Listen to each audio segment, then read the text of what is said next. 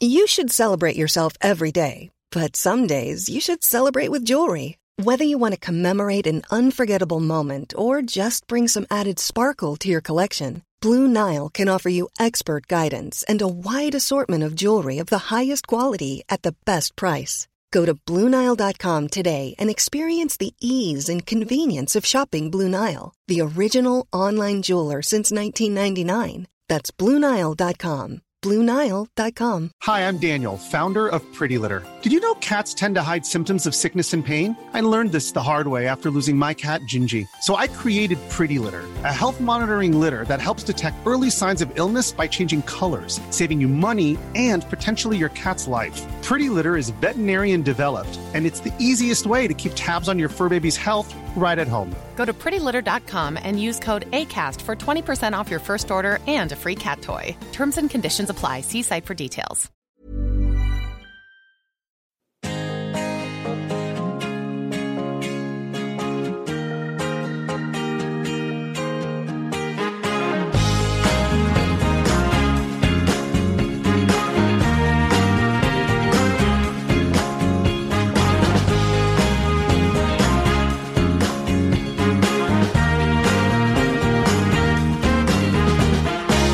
Som en lägereld dit Champions League-missbrukare i alla åldrar kommer för att värma sig. Du lyssnar på CL-podden och jag heter Christian Dahlström. Med mig har jag min gamle vapendragare från civilekonomprogrammet på Stockholms universitet, finansmannen och tidigare ungdomstränaren Jesper Strandberg. Välkommen. Tack så mycket. Hur mår du? Jo, det är bra tack. Inte mycket att klaga på. Härligt. Du, jag vill börja dagens avsnitt med att tacka alla er som fortsätter att sätta betyg på podden på iTunes. För varje nytt betyg så ökar chansen för att podden kommer att finnas kvar. Så var en good sport och gå in och ge oss ett betyg där, så tackar vi ödmjukast för det. Okej, idag ska vi prata silly såklart, och vi måste börja med bomben som slog ned i söndagskväll, nämligen att Alexis Sanchez valde bort Manchester City för att gå till Mourinho och Manchester United. Det talas om att City var obenägna att höja sitt 20 miljoners bud och att Uniteds Ed Woodward därför tog kommandot med ett bud på 30 miljoner pund plus en sign-on bonus till Sanchez på 5 miljoner och 5 miljoner till Sanchez agent. Igår fick jag chansen att intervjua en av de mest uppdaterade Manchester United-experterna i världen, nämligen Phil Brown, som är en irländsk journalist i Los Angeles som har kontakter både i klubben och runt den. Som ett exempel så fick han ju intervjua Romelu Lukaku före hela världspressen i somras när han gick till United på sjukhuset där han gjorde läkarundersökningen. Så den här snubben har verkligen koll. Och ni får såklart gärna lyssna på intervjun där han även pratar om hur United kan komma att använda Sanchez. Men kortfattat så sa han att City har dragit sig ur, Sanchez har sagt ja till United, och att så länge ingenting väldigt oväntat händer så är Sanchez en United-spelare väldigt snart. Jesper, du berättade för mig att du har sett ett Chelsea-rykte igår. Vi kollade upp det här och det verkar som att de försöker blanda sig i här till slut. Precis, det kom upp sent igår kväll att Chelsea matchade Uniteds bud. Och det kom väl från The Guardian tror jag, så ganska troliga uppgifter ändå. Sen vet jag inte hur mycket man ska ge för dem. Jag ser inte samma behov i Chelsea som i United. Och tror att det är lättare att lösa för United med pengarna. Exakt, ja. Nej, men jag tror säkert att Chelsea har gjort ett litet försök här, men i slutändan så tror jag att det kommer bli United nu. Det skulle vara om London, att det just är Chelsea från London som hör av sig, att han föredrar att stanna. Men vi får väl se hur det går i den soppan. Det har ju cirkulerat lite olika uppgifter kring Sanchez lön också, vilket kan ju vara intressant även i ett Chelsea-perspektiv, eftersom de är lite mer restriktiva med pengar överlag, har varit de senaste åren efter den här inledande såklart Abramovich-eran där de plöjde ner pengar, men de är lite tajtare med både övergångar och löner. Exakt, och sen har de ett antal kontrakt som ska förhandlas om på Hazard, Courtois och så vidare, som kommer Sanchez in och plockar högsta lönen, så kommer ju Hazard vilja komma upp dit också. Och bara dyrare och dyrare. Då får de ett jättedåligt förhandlingsläge i de förhandlingarna, så att det låter osannolikt på det sättet. City ska i alla fall ha erbjudit Sanchez 250 000 pund i veckan. United ska ha erbjudit mer. De siffror som nämns är allt från just 250 000 pund i veckan plus generösa bonusar till 400 000 pund i veckan. Men någonstans mellan 300 och 400 000 pund i veckan inklusive bonusar är nog att räkna med. Vilket i så fall gör Sanchez till Premier Leagues bäst betalde spelare framför Paul Pogba som tjänar knappt 300 000 pund i veckan som det är nu. Kontraktet skulle vara på 3,5 år vad det verkar, och om vi börjar med pengarna, Jesper, vad är din analys av den ekonomiska biten här? Du har varit inne redan lite grann på det, men vad tror du? Nej, men det verkar ju som att Uniteds skattkista är det finns ingen botten. Och i och med att han kommer relativt billigt mot vad han kanske skulle gått för förra sommaren och vad en liknande spelare på samma nivå kostar, så påverkar det inte United nämnvärt, skulle jag säga. Nej, och de har ju Zlatan på ett ganska mustigt kontrakt som går ut i sommar. Det kommer frigöra en hel del pengar. De har det här behovet, så att jag tror att Uniteds, som du säger, deras skattkista är ganska stor, och City hade säkert kunnat matcha det här om de verkligen ville. Vad tycker du om det?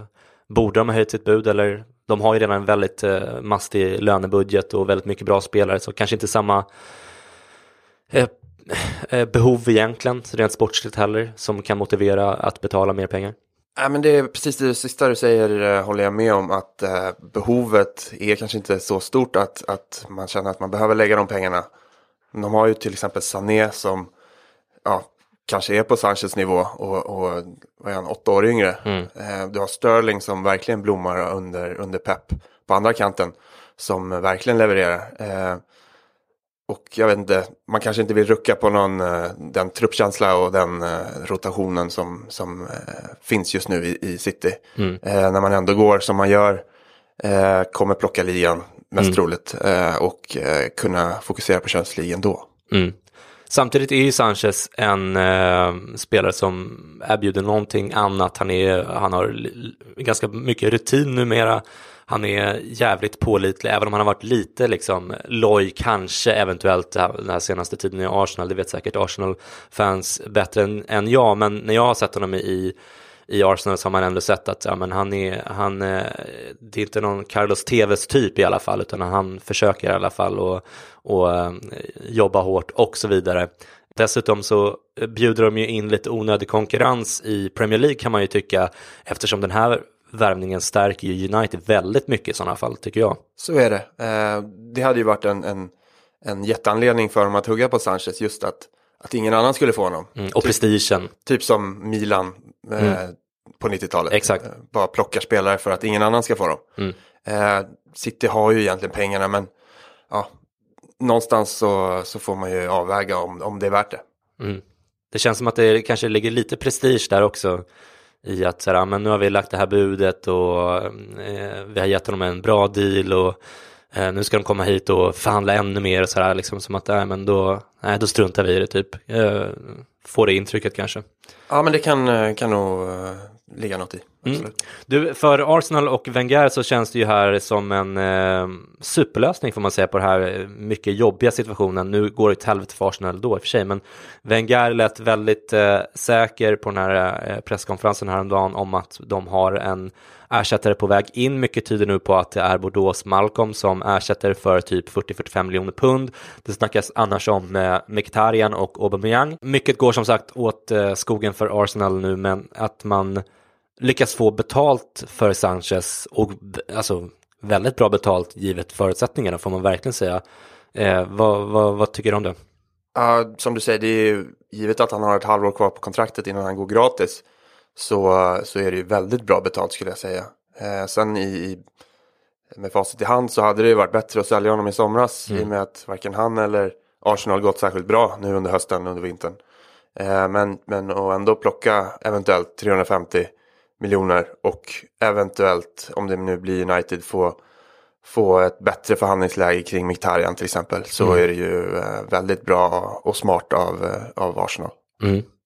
Du, den nästan mest intressanta frågan när du är här, det är ju hur du tror att Mourinho kommer att använda Sanchez och vad det kommer att betyda för Uniteds spel. Jag tror att precis som var Phil han hette? Phil Brown, precis. Att det blir någon av Rashford och Martial som blir lidande. De har inte lyckats serva Lukaku tillräckligt mycket. Man har inte spelat med det liksom. De har gått mer på egna initiativ och avslut. Eftersom de är ju strikers egentligen. Jag tror att Sanchez kommer både dra på sig mer bevakning, skapa mer ytor åt Lukaku, men även skapa fler och bättre chanser åt både sig själv och andra. Han är ju en bra passningsspelare också. Så att... Precis. Sen Martial har ju, tycker jag, gått framåt på sista tiden. Han tar ju det defensiva jobbet också, vilket man kanske inte tror eller tänker. Så nu, jämfört med matchen... Nätade igår. Precis. Jämfört med matchen igår så skulle jag i sådana fall säga att det är Juan Mata som ligger lite risigt till. I och med att Martial går bra och Mata har ju historiskt sett inte varit en Mourinho-favorit kanske. Nej. Rashford kan man också se. Jag skulle vara lite orolig om jag var han. Absolut. Han kommer ju fram så jäkla lovande och blixtrar till, absolut. Men har väl inte fått det riktigt att stämma den här säsongen. Nej. Å andra sidan, det som talar för honom, det är ju att han är one of their own.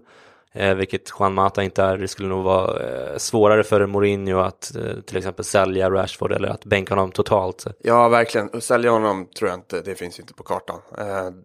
Men att behålla honom kommer de verkligen göra. Sen kommer ju hans speltid gå ner ifall Sanchez kommer, så är det. Ja, intressant. City förlorade ju också sin första match för säsongen i helgen mot Liverpool. Så det var en jobbig helg för Pep, får man säga. Första jobbiga helgen på ganska länge. De gör ju fantastiskt ifrån sig den här säsongen ändå. Men vad ska man säga? De första sprickorna i fasaden har ju börjat träda fram lite grann här. Först den här Van Dijk-missen. Sen Sanchez-kuppen, om vi får kalla den det. Och inte minst känns det som att Liverpool visade att man med ett riktigt bra och smart pressspel faktiskt kan klä av City om man har en bra dag. Vad är din analys av Citys situation totalt sett just nu? Jag skulle säga kring de här värvningarna som har varit, så hade Pep verkligen känt att han behövde de här spelarna, så hade City gått för dem hårdare och troligen fått dem. Så skulle jag säga. Fast Van Dijk var väl ändå ganska tydlig med att han ville till just Liverpool. De la ju ett bud där och så var med. Där känns det inte som att de inte höjde budet och sådär som var problemet med Sanchez. Nej, men jag är tämligen övertygad om att om Pep och City verkligen hade visat att de ville ha Van Dijk, så hade han till slut landat i City. Okej. Sen, jag vet inte hur stora växlar man ska dra av Liverpool-torsken, mer än att det visar för övriga lag, både i Champions League och Premier League, hur man kanske ska ta sig an City i framtiden. Så får man se om Pep hittar något motdrag på just det som hände mot Liverpool. Alltså man ska ju verkligen inte dödförklara City nu. De är fortfarande de kommer vinna ligan. De är en av de stora favoriterna i Champions League, rättfärdigt. Men jag tänker ändå att det också kan finnas en psykologisk dimension av det här för lagen som kommer efter Liverpool nu. Att man vet att det går att slå City, vilket man såklart på ett intellektuellt plan har förstått ändå. Men även i ryggmärgen att man känner att vi har faktiskt en chans här. Det kommer bli en supertuff match såklart att spela mot City, men de har sett att det går att vinna över dem. Ja, precis. Det är väl någon liten magi som har brutits i och med den här torsken, så är det. Ja, intressant. Dessutom fick du ju lite upprättelse i Oxlade-Chamberlain Gate i matchen mot City som vi har haft här i podden. Den var skön. Den var riktigt. Ja, du smsade och jag kunde känna i texten du skrev att det där var viktigt för dig. Det är ju bara att lyfta på hatten, för han var riktigt bra. Det där skottet var ju faktiskt super. Jättefint. Men jag kommer att hävda fortsatt att jag tycker att Ox är en begränsad fotbollsspelare, även om han kanske kan bli en rollspelare som är värd pengarna. Jag får retirera lite grann där, Jesper. Ja, det var väl kanske hur bra värvningen skulle vara som var frågan. Och den tror jag ändå fortfarande på. Ja, vi får se vad som händer där. Därmed lämnar vi Sanchez Gate för nu och vi pratar om en annan stor deal som kan vara på väg att segla upp här, nämligen att Nainggolan kan vara på väg att lämna Roma för Kina och Guangzhou Evergrande, som ju tränas av gamle VM-hjälten Paolo Cannavaro, där han i så fall skulle ersätta Paulinho, som ju lämnade Guangzhou i somras för Barcelona, som alla känner till, och dessutom har gjort lite succé i Barcelona. Gazettans Massimo Cecchini skrev om den här tänkta affären i helgen, och enligt honom träffades parterna i fredags på Romas träningsanläggning i Trigoria. Man har tydligen arbetat på den här övergången sedan i höstas redan, så det är inte bara Nainggolans stök den senaste tiden som talar för övergången. Roma har fortfarande behov av att balansera sin bokföring trots de här Salah-pengarna, och Nainggolan är halvindones, vilket gör att han inte tar en utlänningsplats i det här asiatiska Champions League. Summorna som nämns i Gazettan är 50 miljoner euro i övergångssumma till Roma och 12 miljoner euro i årslön till Nainggolan. Problemet är den här lyxskatten som vi har pratat om i podden, som kinesiska myndigheter införde i somras, som ju säger att klubben måste betala lika mycket som övergången kostar till statens fotbollsutvecklingsfond. I det här fallet skulle affären kosta 50 miljoner alltså, plus 50 miljoner till då, minus 6 miljoner som är gränsen för den här lyxskatten. Affären skulle alltså kosta totalt 94 miljoner euro plus lön och så vidare. Därför försöker man få till någon slags bokföringsmanöver enligt Massimo Cecchini, med lån och köpoption och så vidare, för att komma undan så mycket skatt som möjligt. Vad säger du om den här affären, som tydligen ska vara väldigt nära om man nu lyckas lösa det här skatteupplägget, Jesper? It's that time of the year. Your vacation is coming up. You can already hear the beach waves, feel the warm breeze, relax and think about work. You really, really want it all to work out while you're away. Monday.com gives you and the team that peace of mind.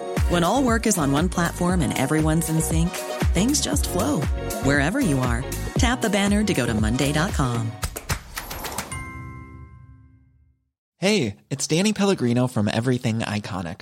Ready to upgrade your style game without blowing your budget? Check out Quince. They've got all the good stuff, shirts and polos, activewear, and fine leather goods, all at 50 to 80% less than other high-end brands. And the best part? They're all about safe, ethical, and responsible manufacturing. Get that luxury vibe without the luxury price tag.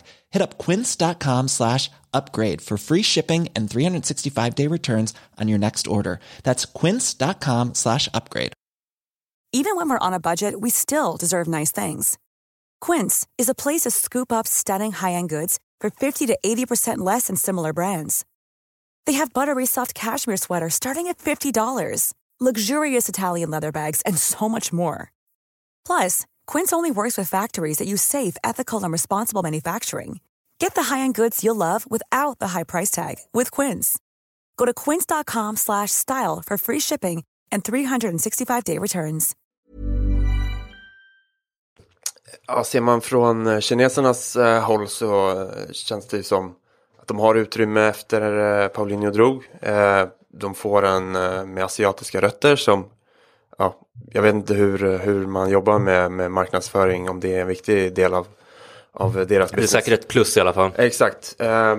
Och kvalitetsmässigt så är han ju en riktigt, riktigt bra spelare. Och ja, men just det marknadsmässiga med tatuering, frisyr och sitt påbrå och spelstil och så vidare. Och hans personlighet är också, alltså den här senaste tiden kanske varit lite misslyckad ur det hänseendet, men han är ju ändå en älskvärd person, får man säga. Även om jag håller på Milan, du håller på Juventus, så tycker man ändå att han verkar vara ganska intressant och rolig snubbe liksom. Jo, även om han kanske inte vid sidan av planen lever som man bör som professionell kanske. Men så han läser kanske inte Proust efter träningen. Nej, så hade man ju verkligen inte haft något emot att ha honom i sitt lag. Nej. Verkligen inte. Nej, och han har ju till ditt förtret kanske då tackat nej till Juventus och varit ganska högljudd kring det och sagt att han aldrig skulle göra det. Som deklarerar sin lojalitet till Roma får gärna lämna ligan så kommer in någon vi kan köpa sen. Precis, men man gillar ju där ändå att man visar lite hjärta och lite sådär i en fotbollsvärld som ibland känns väldigt cynisk och så vidare. Absolut. Du, ur Romas perspektiv då, jag har ju förstått att de behöver pengarna, men de har ju också en riktigt knivig situation i ligan och riskerar ju faktiskt att missa Champions League nästa år. De ligger på 5:e plats efter Lazio, de har en hängmatch i och för sig, men att i det här läget sälja sin, vad jag skulle säga, bästa spelare ganska överlägset, det låter ju inte som en optimal lösning i det här läget, även om han är 30 år och så vidare. Tror du att det här kan komma tillbaka och bita dem i svansen i sommar? Det finns ju självklart en risk att man säljer sina chanser till Champions League. Jag tror ändå att Roma är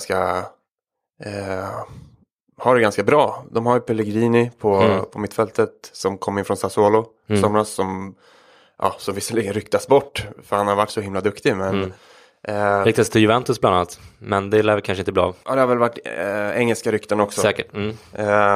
Strootman tillbaka från skada, De Rossi kapten. Så de har ju ändå kvalitet bakom Nainggolan. Strootman väldigt skadebenägen. Så är det. De Rossi har ju tydligen gjort en ganska sopig säsong om man får tro romanister på min Twitter i alla fall. Det känns skakigt ändå alltså. Och Nainggolan är så viktig tycker jag för deras spel. Han är ju sinnebilden av en box-till-box mittfältare som med grintan, med defensiva kvaliteter, med ett otroligt skott och liksom, men det känns som väldigt ofta när jag har sett Roma i alla fall, så när de vänder matcher eller när de tar tag i matchen så är det ofta han som gör det. Så att jag blir lite orolig faktiskt för Romas skull, för man hoppas ju att de ska ta sig till Champions League i alla fall nästa år. Precis, och frågan är väl hur snabbt de behöver få in pengarna. För liksom ett sånt bud tror jag verkligen de kan få i sommar från en brittisk klubb till exempel. Det är mycket pengar ändå för en 30-åring, tror du det? 50 miljoner euro. Ja. Jo, men jag tror det är inte mycket pengar för, nej. Om du jämför med Oxlade Chamberlain så är det ganska bra pris kanske. Kvalitetsskillnaden däremellan också. Ja. Nej, men jag tror att Antonio Conte skulle inte ha några problem i sommar och slanta upp för Nainggolan och säkert inte Mourinho heller. Conte är väl i PSG i sommar i och för sig, men varken det spelar ingen roll. Så men Roma lägger väl om de släpper honom så hoppas de väl på att Monchi sitter på något trumfkort och kan dra in någon som levererar på en gång. Eller att Di Francesco får övriga och höja sig kanske lite och ta det man tappar i och med en eventuell försäljning. Jag tror att när jag läste Gazettan och min italienska är inte superbra så att jag kan ha missförstått, men jag tror att man var inne på att de skulle köpa in någon form av ersättare med en gång då i vinterfönstret. Så att om Monchi lyckas träffa rätt, vilket han ju inte har gjort hittills i Roma, så skulle det kanske kunna vara en bra affär till slut. 50 miljoner är ändå trots allt väldigt mycket för en 30-åring. Så att, men ja, hade jag chefat där så hade jag nog haft kvar honom till sommaren och sålt honom då, som du säger, och säkrat Champions League-platsen och inte gjort något förhastat som det här kanske känns lite grann. Man vet inte heller hur det ser ut med Di Francescos relation till honom och hans relation till klubben efter de här senaste tidens händelser. De kanske känner att de vill bli av med honom ur laget för att inte sprida dålig stämning i omklädningsrummet när han har misskött sig och lite sådär. Det finns många okända variabler här, kan man säga i alla fall. Du, förutom de här 2 jätteaffärerna så har det inte skett några större affärer i fotbolls-Europa sedan vi poddade senast. De enda 2 som jag tycker är värda att nämna är att Barcelona äntligen, får man säga, har blivit av med Arda Turan. Turan går till Başakşehir på ett 2,5 år långt lån, vilket är vad han har kvar på sitt kontrakt i Barca också, så han skulle alltså i så fall vara kvar där hela kontraktstiden ut. Başakşehir betalar Turans ganska höga lön. Barca har dessutom en del bonusar i dealen beroende på hur Turan presterar. Dessutom kan Barca fortfarande sälja honom under det här lånets gång ifall de får in några bud, vilket de, vad jag har förstått, inte har fått, utan de som har varit intresserade av Turan har väl nästan uteslutande varit lånedealer från framförallt Turkiet. Men det känns ändå som en väldigt bra deal för alla inblandade. Turan har ju faktiskt inte spelat nästan någonting senaste tiden och det känns som en trist situation. Hur tolkar du den här situationen? Om de uppgifterna du lägger fram stämmer, att Barca kan sälja honom, så är det ju guldläge för att kunna visa upp honom och skapa sig intressenter. I och med att han inte får så mycket speltid och det började ju inte så lyckligt att när han värvades att han fick sitta i karantän i ett halvår, va? Yep. Och sen har väl aldrig kommit in i det. Nej. Så men jag håller med att det känns som en bra deal för alla inblandade. Det är otroligt egentligen vad hans status har gått ner sen han lämnade Atletico. Alltså, man har nästan glömt bort hur det var. Men när han gick från Atletico, han var ju en superstjärna får man säga, och en riktigt bra fotbollsspelare och så den affären kändes ju som häftig på något sätt, men nu har det gått åt skogen rent.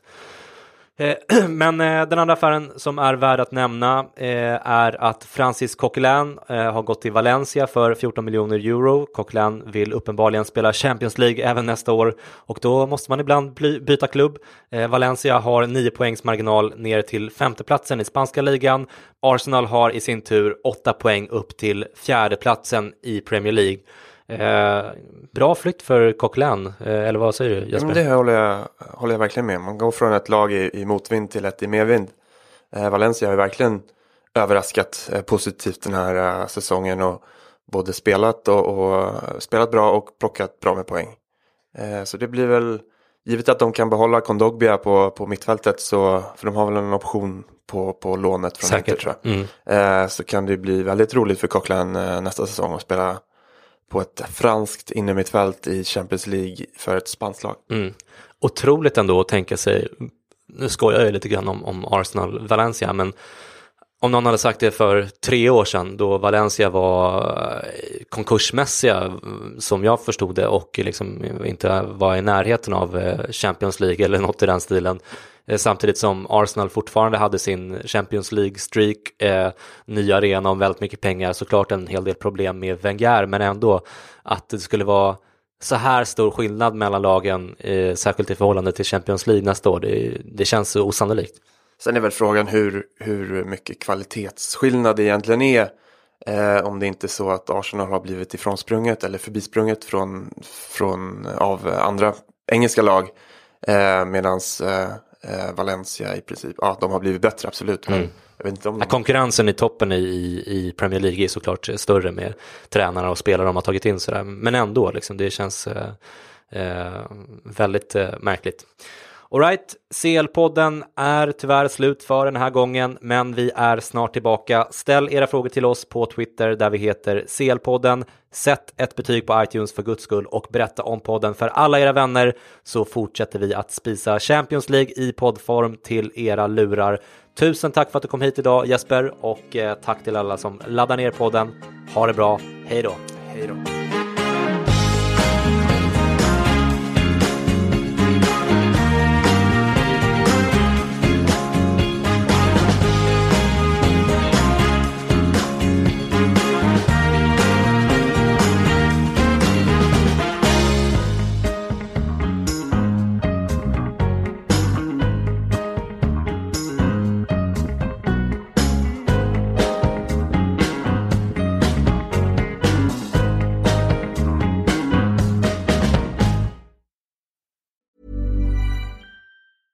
Ever catch yourself eating the same flavorless dinner 3 days in a row? Dreaming of something better? Well, HelloFresh is your guilt-free dream come true, baby. It's me, Keke Palmer. Let's wake up those taste buds with hot, juicy pecan-crusted chicken or garlic butter shrimp scampi. Hello Fresh. Stop dreaming of all the delicious possibilities and dig in at HelloFresh.com. Let's get this dinner party started. Hey, it's Paige DeSorbo from Giggly Squad. High quality fashion without the price tag. Say hello to Quince. I'm snagging high-end essentials like cozy cashmere sweaters, sleek leather jackets, fine jewelry, and so much more. With Quince being 50 to 80% less than similar brands.